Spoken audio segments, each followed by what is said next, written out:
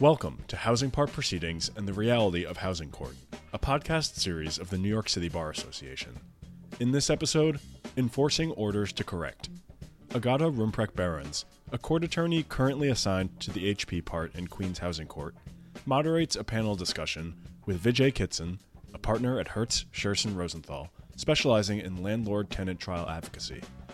Rachel Nager, a tenant attorney and advocate representing tenants in housing court. Paul Gdanski, a supervising attorney in the Tenant Anti-Harassment Unit at HPD, and Judge Shorab Ibraham, a housing judge appointed in 2018. The statements and opinions of each speaker are their own, and do not represent the views or opinions of other speakers, the Housing Court Committee, the City Bar, respective law firms, or the Office of Court Administration. Here's Agata Rumprecht-Behrens. Welcome back to our podcast. My name is Agata Rumprecht-Behrens, and I am the court attorney currently assigned to Queens County Housing Court.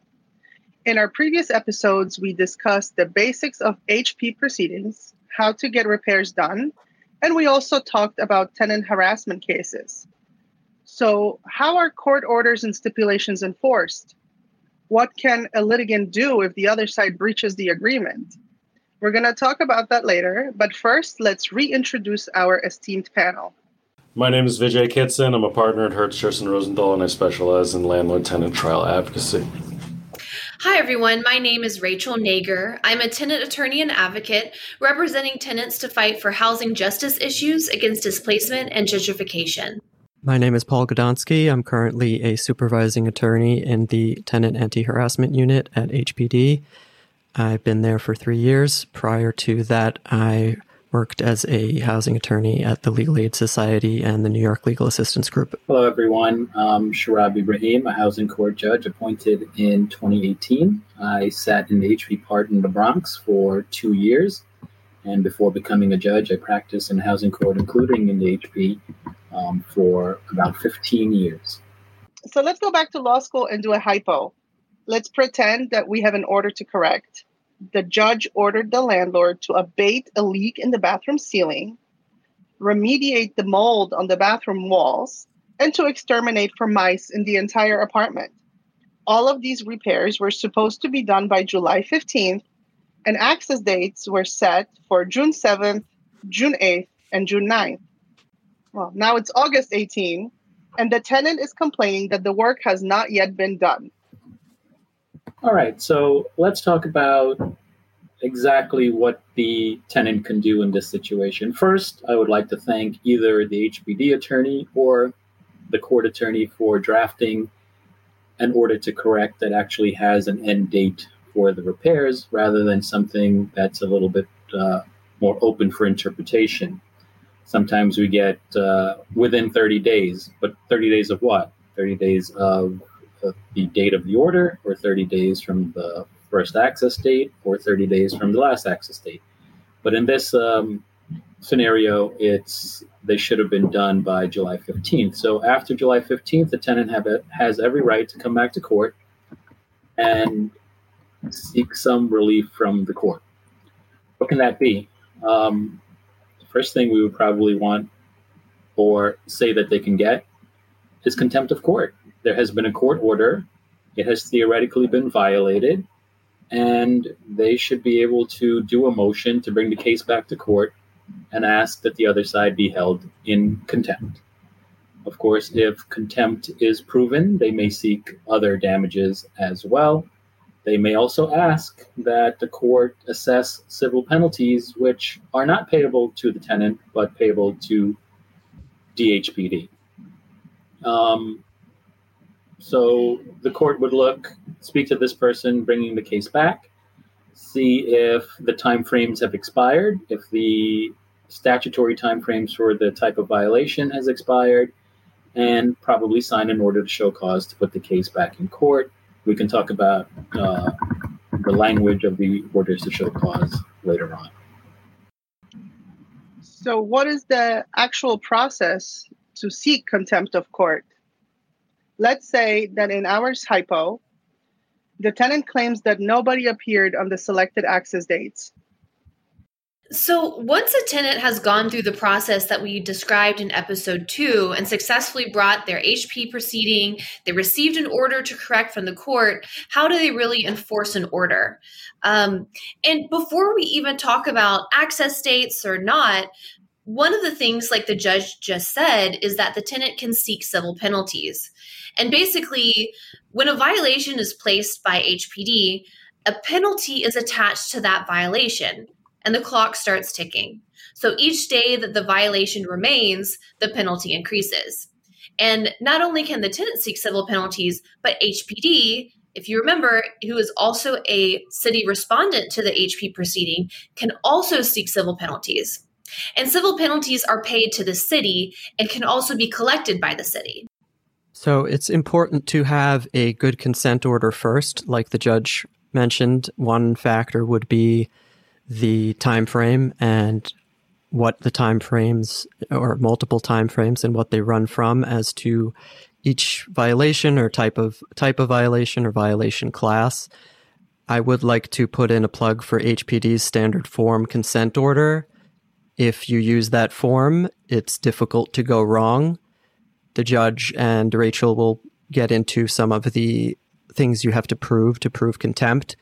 One of them is that you have to have a clear order. With HPD's form consent order, generally you won't have that problem. It's very specific. If you use an inspect and repair stipulation, or if you agree to mark your case off and say, if the landlord doesn't comply, you can restore the case, then that's a situation where you might not be able to seek the relief of contempt or civil penalties. In terms of the hypothetical in a tenant action, HPD evaluates its position on a case-by-case basis.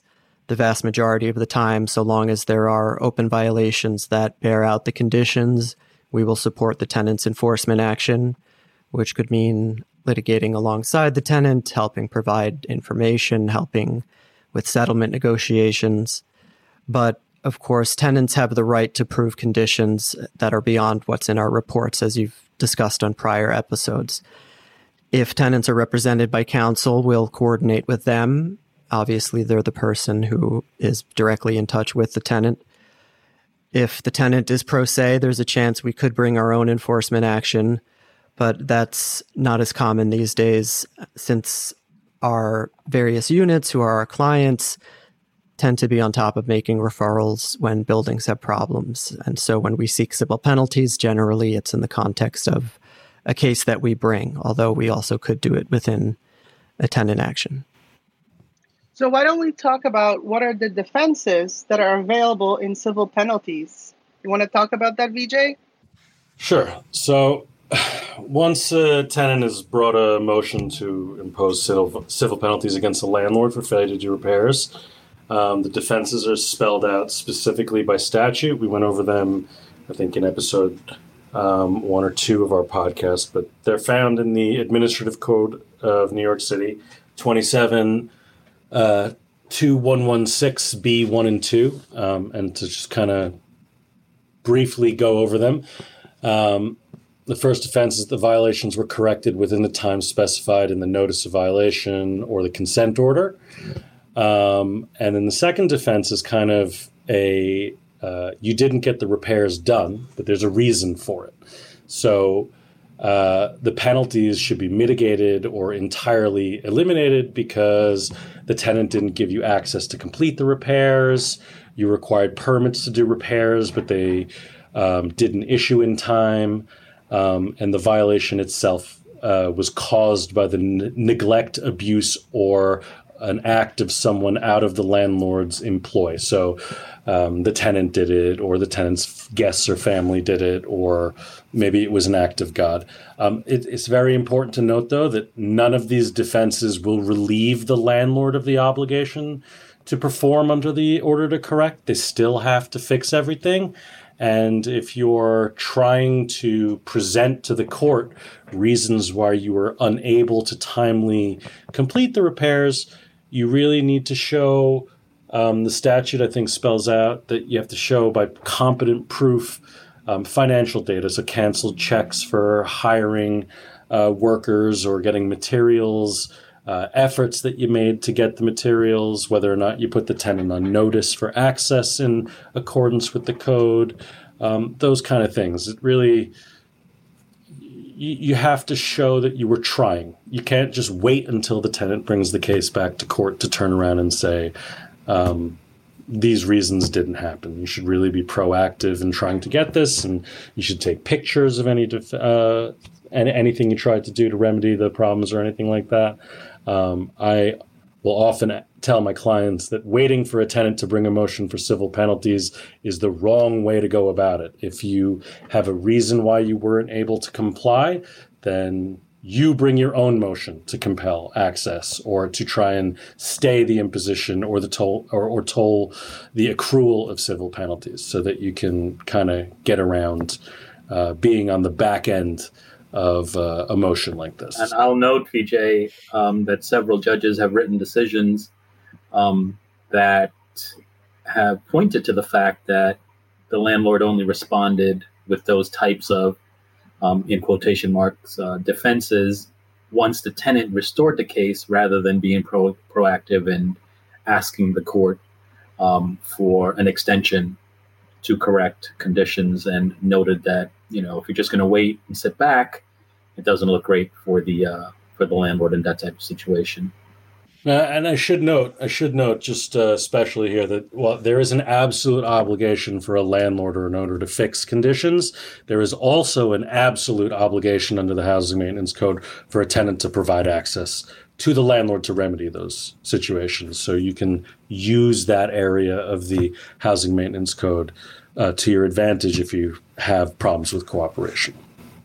Yeah, and I like that as we're speaking about access, that Vijay, you have clearly spelled out the defenses to civil penalties, because I see so many respondent owners when they're answering an HP proceeding petition that they're conflating the differences between a defense of the HP versus the defense to a civil penalty. And so, like you also said, Vijay, in episode 2, there are very limited defenses to an actual order to correct. And those defenses are different than defenses to civil penalties. Yeah. So I'm sorry to interrupt, Rachel, but I'll just second what you and Vijay are saying on this issue. Landlords will often, or their attorneys will often put into their answer that they're not getting access, or they weren't served in a tenant action, that they weren't served with a notice of violation. And while those things might constitute defenses to civil penalties, they do not constitute a defense to an order to correct. And so that happens every day in the HP part, where respondents are conflating those issues. Yeah, thank you, Judge, because as a tenant practitioner, I do find it sometimes very annoying to see almost boilerplate answers of defenses that aren't defenses. But Judge, also, as you were saying earlier, one way a tenant can try to enforce their order to correct, we've talked about civil penalties, but the other way, like you were saying, is to bring a motion for contempt. And so when a tenant is bringing a contempt motion, a tenant can ask the court for all of its costs and expenses, including attorney's fees, and $250 in addition to the damages because of the landlord's noncompliance with each HPD violation that still exists after the time allowed in the order to correct. So in our hypo, if the deadline has clearly passed and the conditions are still existing, no one showed up on the access dates, then the tenant can seek all of those remedies in their motion to correct. Their motion for contempt. And CCA 110, the Civil Court Act 110, which we spoke about in the first episode, the same legislation that created the housing part, or housing court, it clearly states that the housing part has the power and the authority to find a party in contempt of its orders. So remember that CCA 110 actually gives housing court judges really a tremendous amount of power, and contempt is one of those things that the housing court judges may do. Yeah, I think that's settled that housing court judges are real judges that have the power to issue contempt orders. If I may offer a practice tip, not specific to any case, and this will come along later when we talk about being very careful drafters of contempt motions. And if you're claiming damages, and really that's one of the probably the best ways to get compliance if you haven't already had it. I mean, the fact that you have to make a contempt motion is in itself problematic, but if you're claiming damages, you're going to need to have some proof, including an affidavit from the person that has been damaged, of what your actual damages are. Otherwise, the court is going to be limited, in all likelihood, to the $250 award that Rachel just mentioned. And there's no guarantee that the court will bifurcate the case and say, oh, you have, I'm finding the other side in contempt. Now let's have a hearing about damages if you haven't raised the issue properly to begin with. Rachel, why don't you walk us through the process of filing a contempt motion and what is required? Yeah, so the procedure and service is very specific, and it can be a bit tricky if you don't know some of the important rules around bringing a motion for contempt. So there are two forms of contempt. There's criminal contempt and civil contempt that you can bring in housing court. And both of them call for jail time, fees, penalties. And I won't go into everything, but generally the main difference between criminal and civil contempt is that if you bring a motion seeking criminal contempt, you have to show that the landlord's failure to comply with the order was willful. So if you're only seeking civil contempt, then you need to show that the landlord has not complied with the order. Essentially, the purpose of civil contempt is to really just compel compliance. And the purpose of criminal contempt is to punish the landlord. So to focus just on civil contempt really briefly, a tenant would need to establish several things.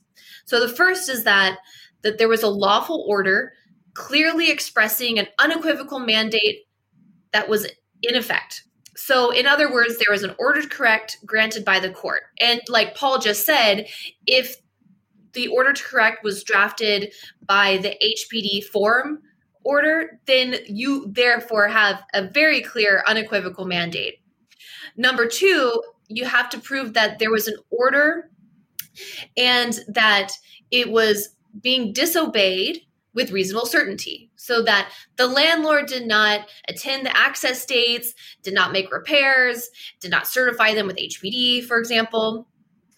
Three, the tenant would have to show that the landlord knew about the order, meaning, they signed the consent order, they were served with the order.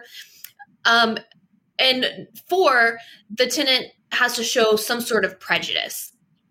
And again, since if you're not seeking criminal contempt, you don't have to show that the landlord's failure was willful. If I just may say something, generally speaking, yes, you do have to show all four of these things to be entitled to contempt. But generally speaking, number one, if you have an order issued by the court, it is, and especially if, as Paul said, you use the HPD form, those orders are pretty good, unequivocal orders. If the party has appeared and they've been served with a copy of the order, number three, that the party knew about the order, usually not difficult to prove. And number four, that the tenant was prejudiced. Well, that's also not difficult to prove because there is case law that says the existence of the serious violation itself is prejudicial to someone that has to live with those conditions. Usually the one factor that will end up getting litigated, as Vijay mentioned above, was the order disobeyed?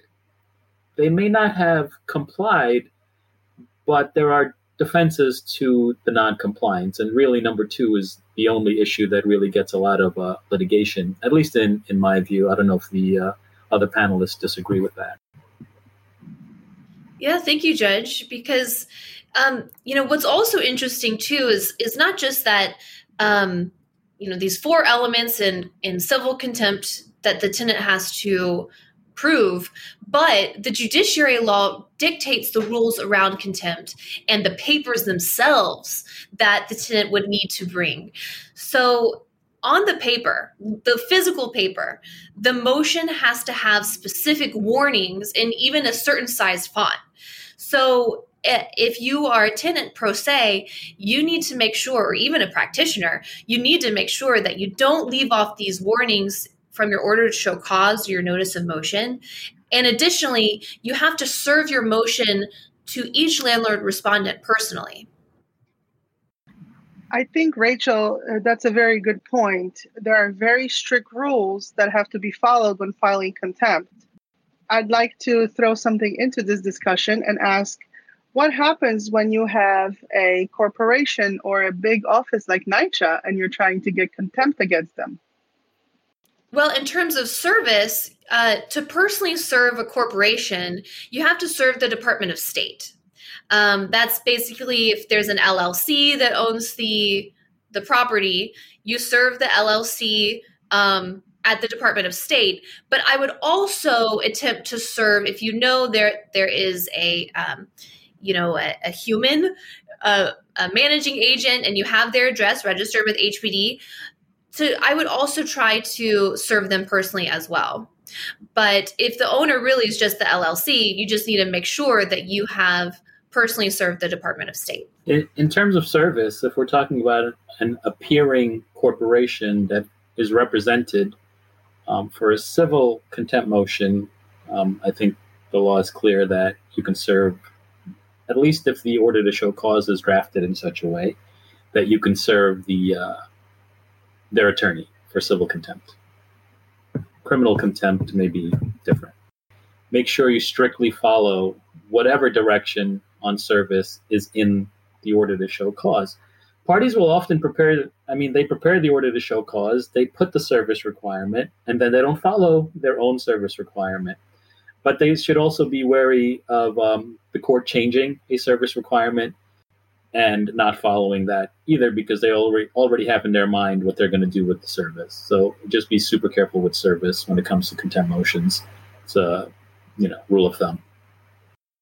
So, Judge, what happens if these requirements are not followed? Well, then I have an easy decision to make, and it's not going to be great for the person who brought the motion.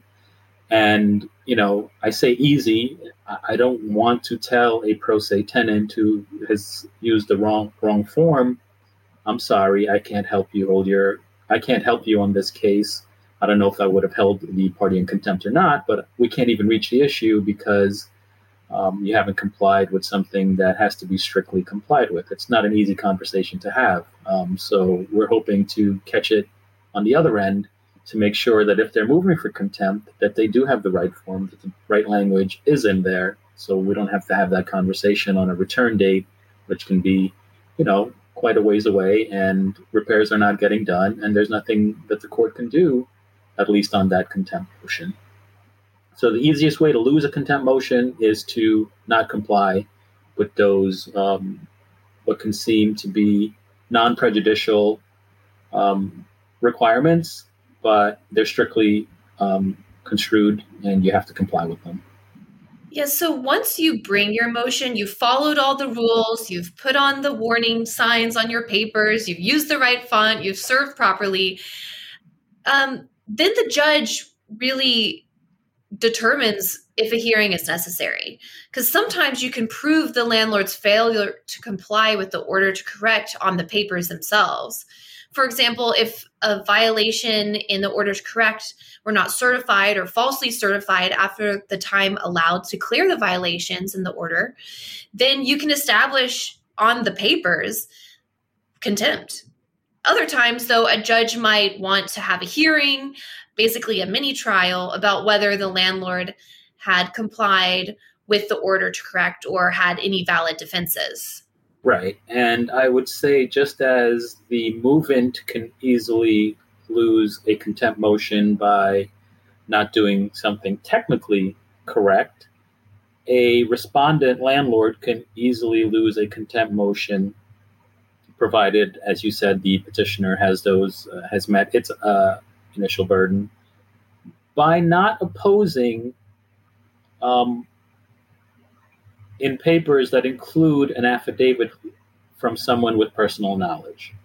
You will often get opposition papers that, yeah, we did the repairs, or we didn't have access, but the person that's putting the affidavit in has never been to the apartment. They have no clue. They may have a clue, but legally speaking, their affidavit is worthless in opposition to that type of motion. And that's the easiest way for the respondent to lose on papers a contempt motion. And if that's what's put in opposition, my position has been that a hearing may not be necessary. I would also add that raises an interesting question as to whether statements alone are sufficient. And it could depend on the order or the type of violations, but in a lot of circumstances, courts have said that where you have HPD's reports establishing that presumption that you've talked about on prior episodes, that the conditions continue to exist if they're not certified, really many times courts have required landlords to produce not just an affidavit of someone with personal knowledge, but documentary evidence. In an HPD comprehensive case, for example, where we're suing building-wide for tens or hundreds of violations, in any other type of proceeding under general civil litigation, you're expected to deny or rebut the allegations that are made in a complaint or on a summary judgment motion specifically, and depending upon what they are, oftentimes one by one. From my perspective, if you're looking at an HPD violation report, each one of those violations is a separate allegation. And it is true that it can be very burdensome and time-consuming and expensive for a landlord to have to produce documentary evidence rebutting each one of those violations, and maybe some of those conditions are more amenable to producing documentary evidence than others. But if you have it, then by all means, you should produce it in opposition. Otherwise, simply a statement that you either repaired the violation or that you have grounds for some kind of defense might not be considered enough. I think those are great practice tips for most motion practice, but especially for contempt motions.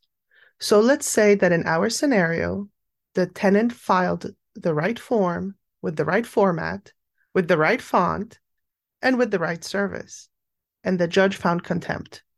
What can the landlord do? So in New York,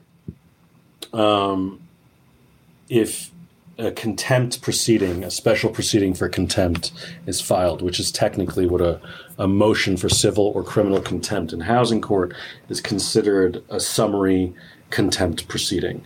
You have a right to purge your contempt.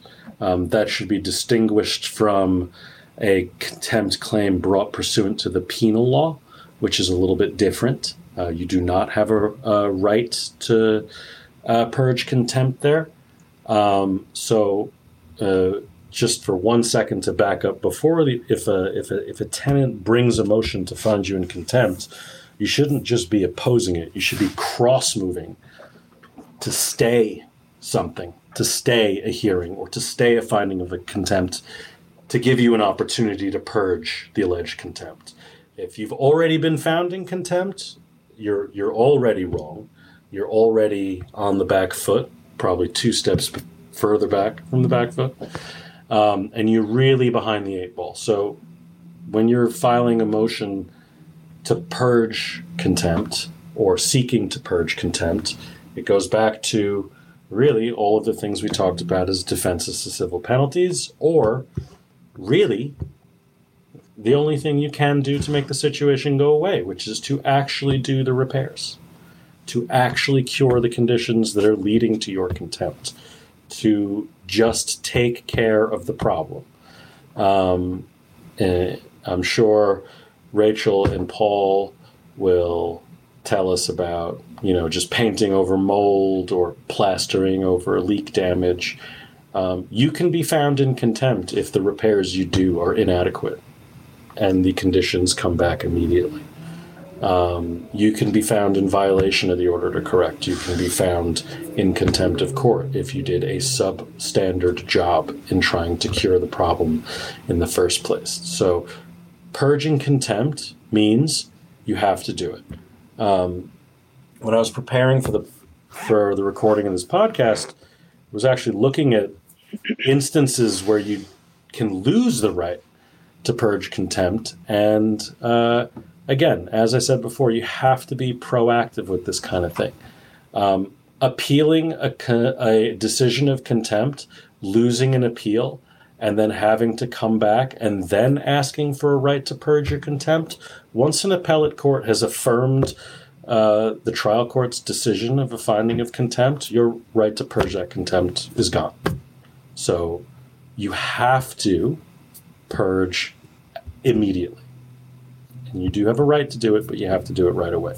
If you start trying to litigate the finding of contempt and it's affirmed, you'll lose the right to purge. But in housing court, you generally do have a right to try and purge your contempt. But again, it's just fixing the problem. You have to fix the problem. That doesn't mean you'll be absolved from penalties.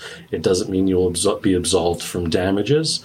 But you're doing this at this point to avoid facing jail time or stiffer penalties. Yeah, thanks for explaining purging, Vijay, because remember, it makes sense because the purpose of civil contempt is really just to compel compliance, right? As soon as the order is then complied with, then the landlord would no longer be in contempt. But you're right, it doesn't actually affect the remedies that the tenants would still be entitled to. So again, if the landlord is found in contempt of court, the judge has either held a hearing or decided on the papers, there is contempt, then like I mentioned earlier, it's a powerful tool for tenants because not only is the landlord now required to make the repairs, well, they were always required to make the repairs, but they'll be in contempt until repairs are made. But then the tenant then can also, they'll be awarded damages, they'll be awarded attorney's fees, and also a $250 award. And like the judge was also mentioning, damages, you have to just establish damages clearly, and you can't establish a damage that is vague or not clear and concise. So when you are bringing a motion for contempt, you want to have all of that information provided to the court. How much time it took away from work, what you had to do, what you had to spend because of the landlord's failure to comply. All of those things, receipts, documentation, you would want to have as a part of your motion so that the judge could make the decision potentially even on the papers. And including a thing that tenants can get are attorney's fees. So that's also a great way for tenants to be basically relieved of that burden that they've had to do, not only to bring this case, but then also have to file more motions and papers to get the relief that they were entitled to in the order.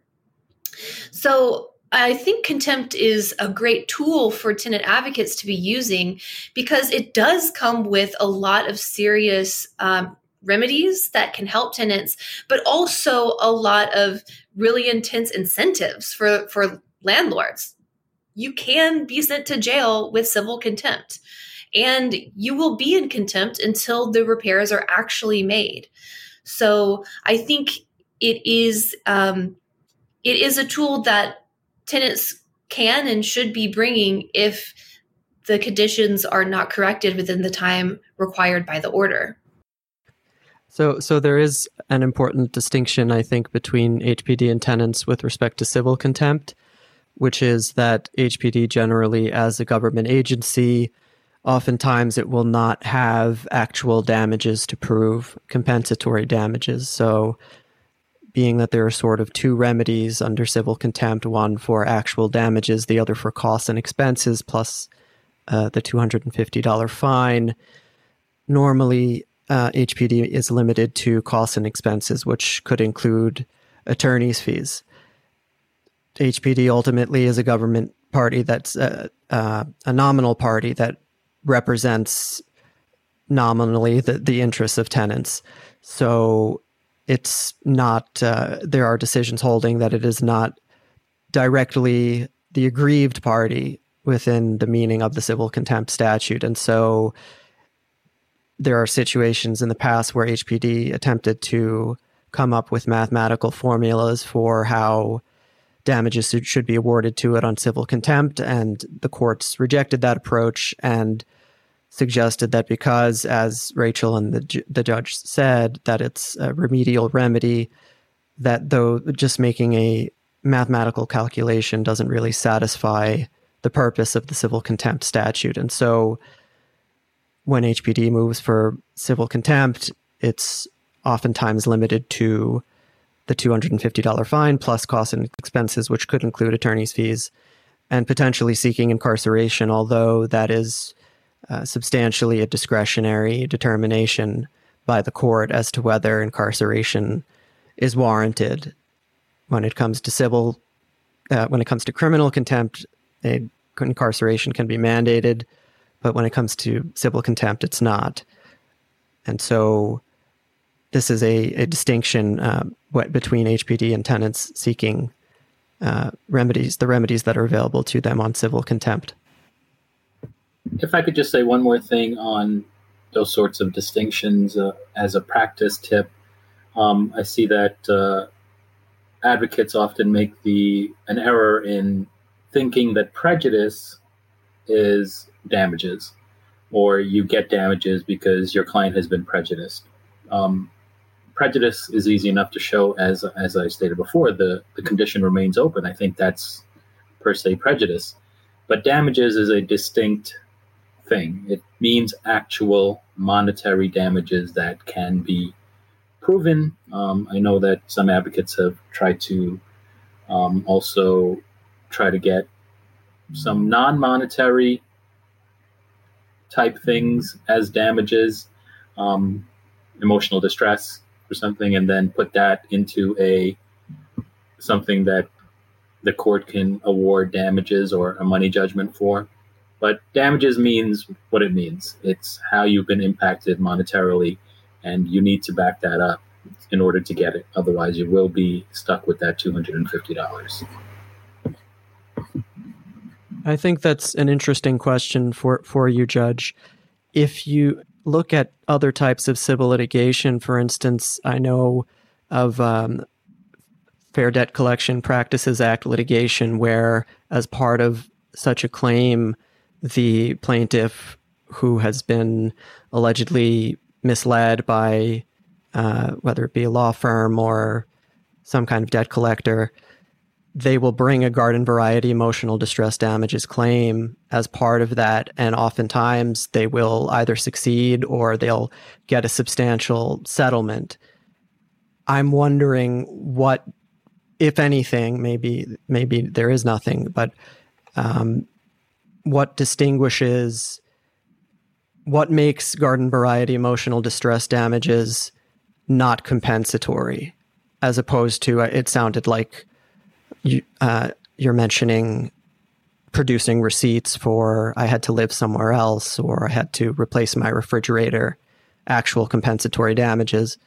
What is the distinction, and why should, if the answer is that garden variety emotional distress damages should not be available on a civil contempt application, why shouldn't they be? And I think the reason this is important is not just because it's come up in a law review article we've discussed, but also because oftentimes, frankly, tenants do feel like the remedies they get in housing court are not sufficient. And if you look at in other types of civil proceedings, what the remedies that are awarded for garden variety emotional distress damages, they can be in generally maybe the mid 5 figures in terms of damages.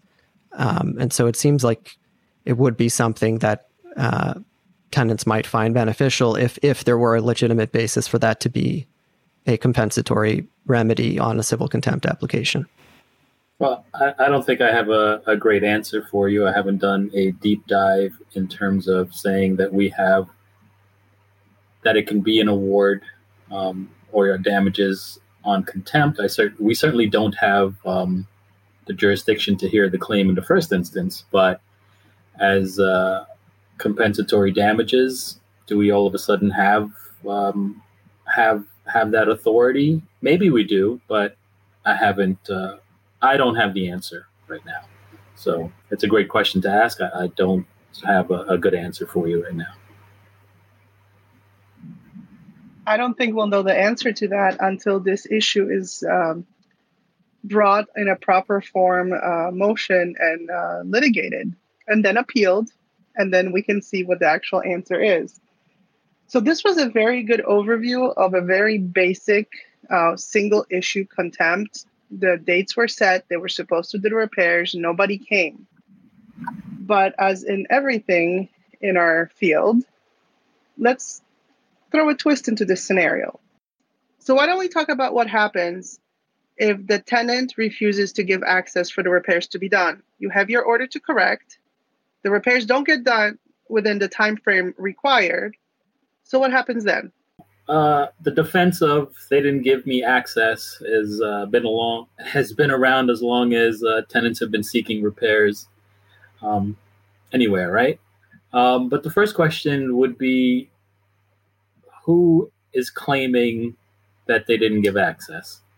Or who is claiming that the tenant did not give access? Is it the attorney?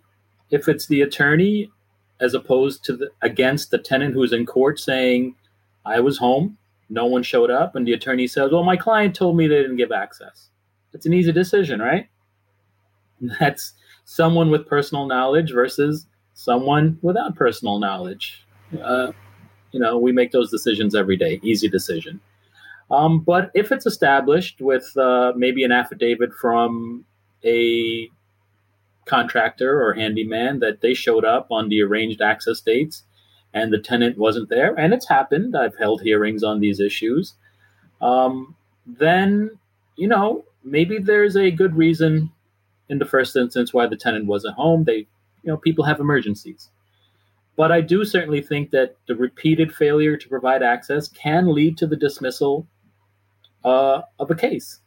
There are a couple of second department appellate term cases where the court said, well, there has been repeated denial or refusal to provide meaningful access, and this case is about repairs. You have to have access to have repairs done.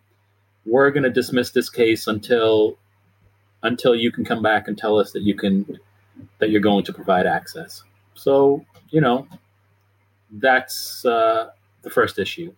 As to a tenant who says, it's true, I didn't give access because they sent someone from the streets and this wasn't a licensed professional, then you have to get into what kind of violations were at issue and whether the landlord was making a meaningful attempt to actually get the condition repaired. And I think HPD and Vijay may have more to say on, what types of violations need licensed professionals or professionals and what type may not. It's important that if there's an order to correct, that a landlord makes a motion to the court to compel access by the tenant. The form of the motion should be by order to show cause. The order to show cause should contain a stay. And the stay should be related to enforcement mechanisms. If it is true, you should be putting in any prearranged access dates that were in the consent order. You should be, if you've demanded further access because you needed more access, you should be putting in your demand for access. Paul can correct me if I'm wrong, but I think it's a week's notice or 7 days notice that you have to give. I could be wrong there. You have to give the statutorily required notice to a tenant to get the access done. You should have your worker take a selfie in front of the door of the apartment on the date and time. A lot of the times, I've seen sometimes my clients, they just show up at 9 o'clock, knock on the door, walk away. No, you should probably knock on the door several times throughout the access window. The access window is Monday to Friday, 9 to 5. The workers should usually be there by noon at the latest. But you should be making a concerted attempt to gain access properly, in a professional manner. If you don't get it, you can move to ask the court to order the tenant to give you access.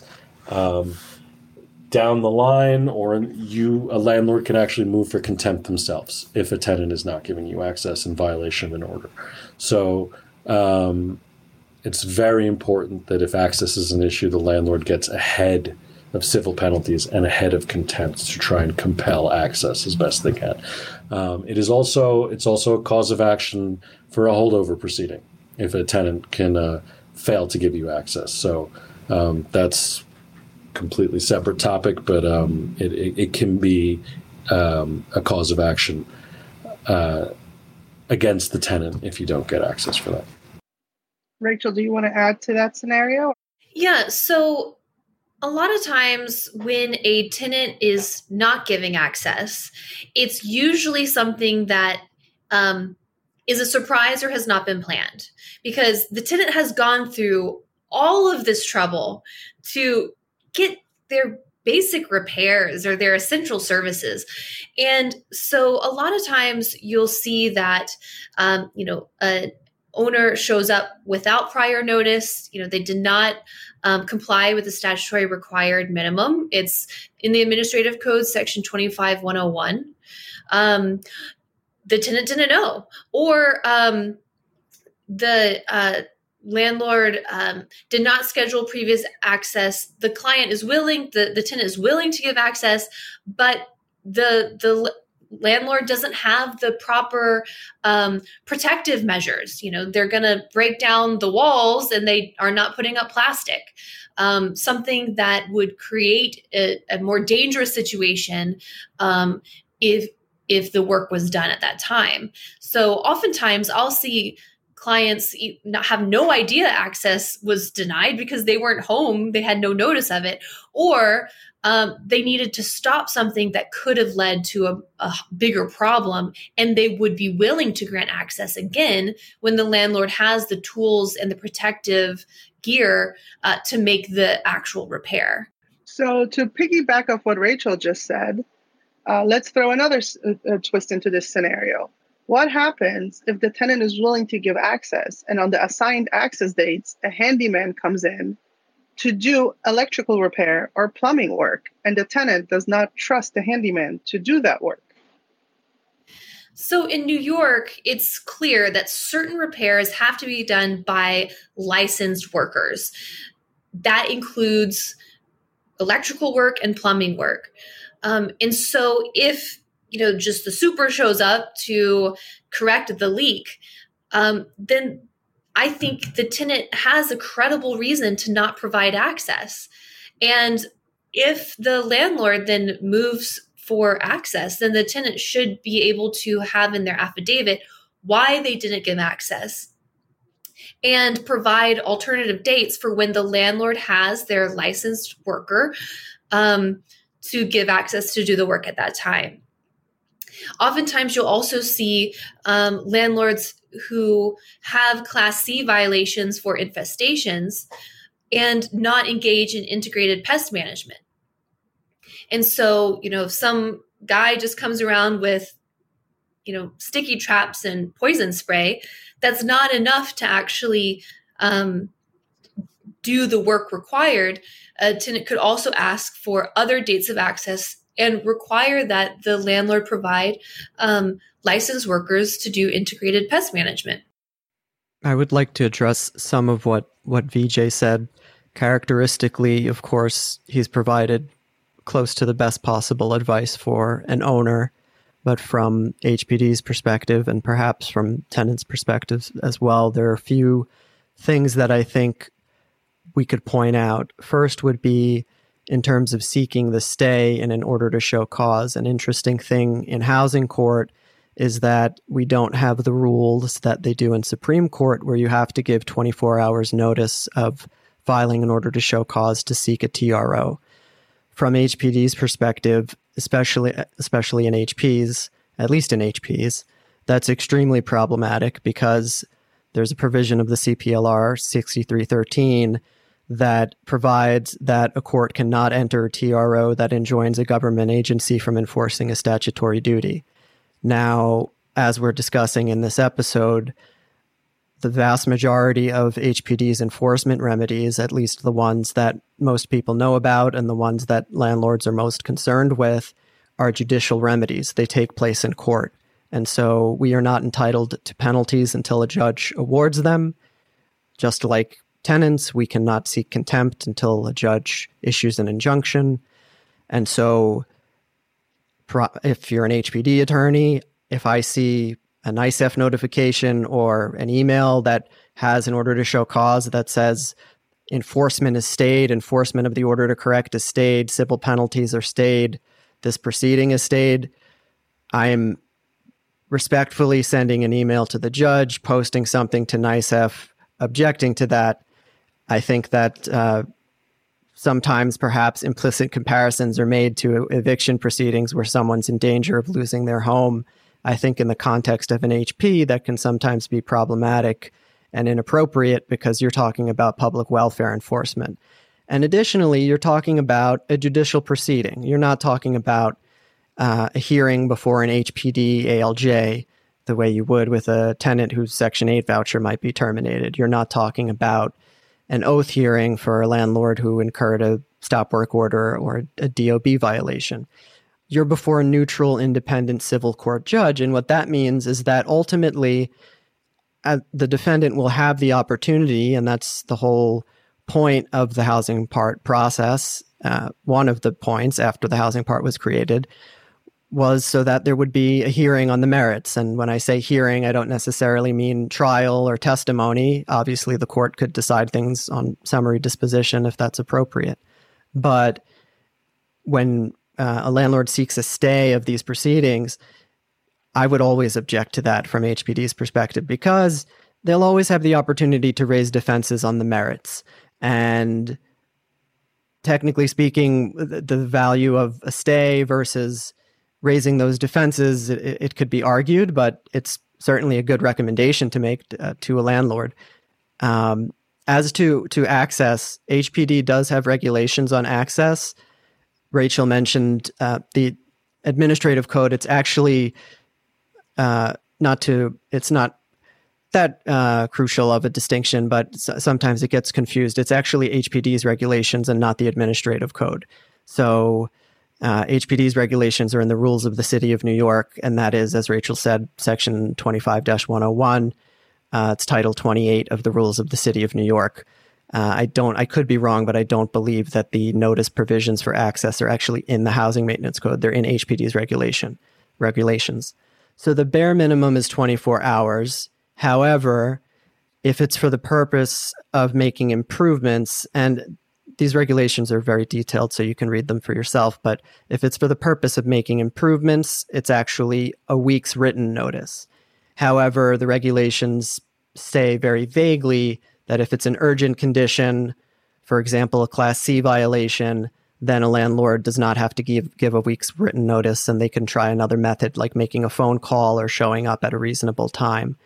The owner's right of access that is in the Housing Maintenance Code in Section 2008 says that the owner shall exercise that right in a reasonable time and manner. So that leaves a lot of discretion to the court because that's not a very descriptive way to impose that requirement. And so like Rachel was saying, if it's about the quality of repairs, if it's about the time and manner that the landlord showed up, if it's about the person they sent with whom the landlord knows the tenant has a dispute, those are all issues of fact that a court could, in its discretion, find the landlord might not have exercised that right in a reasonable time and manner. Lastly, I would just mention, Vijay mentioned moving for an order for access. From HPD's perspective, and I won't speak for every attorney at the agency, I think maybe people do have different opinions, so maybe I should say from my perspective, but I think there is an open question as to whether, the judge mentioned before, there's an open question as to whether the court has subject matter jurisdiction to award garden variety emotional distress damages, potentially even in the context of a contempt application. I think there's an open question as to whether housing court has subject matter jurisdiction to issue a general equitable injunction compelling a tenant to provide access. There was just a case in the second department this year that said that tenants do not have that right. I believe it was tenants were seeking to have the landlord provide access to DOB, which is a little confusing of a remedy to me that they would seek that. It apparently wasn't even for themselves.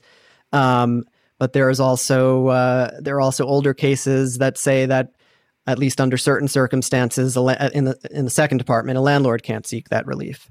There is one that does in the first department, appellate term first department.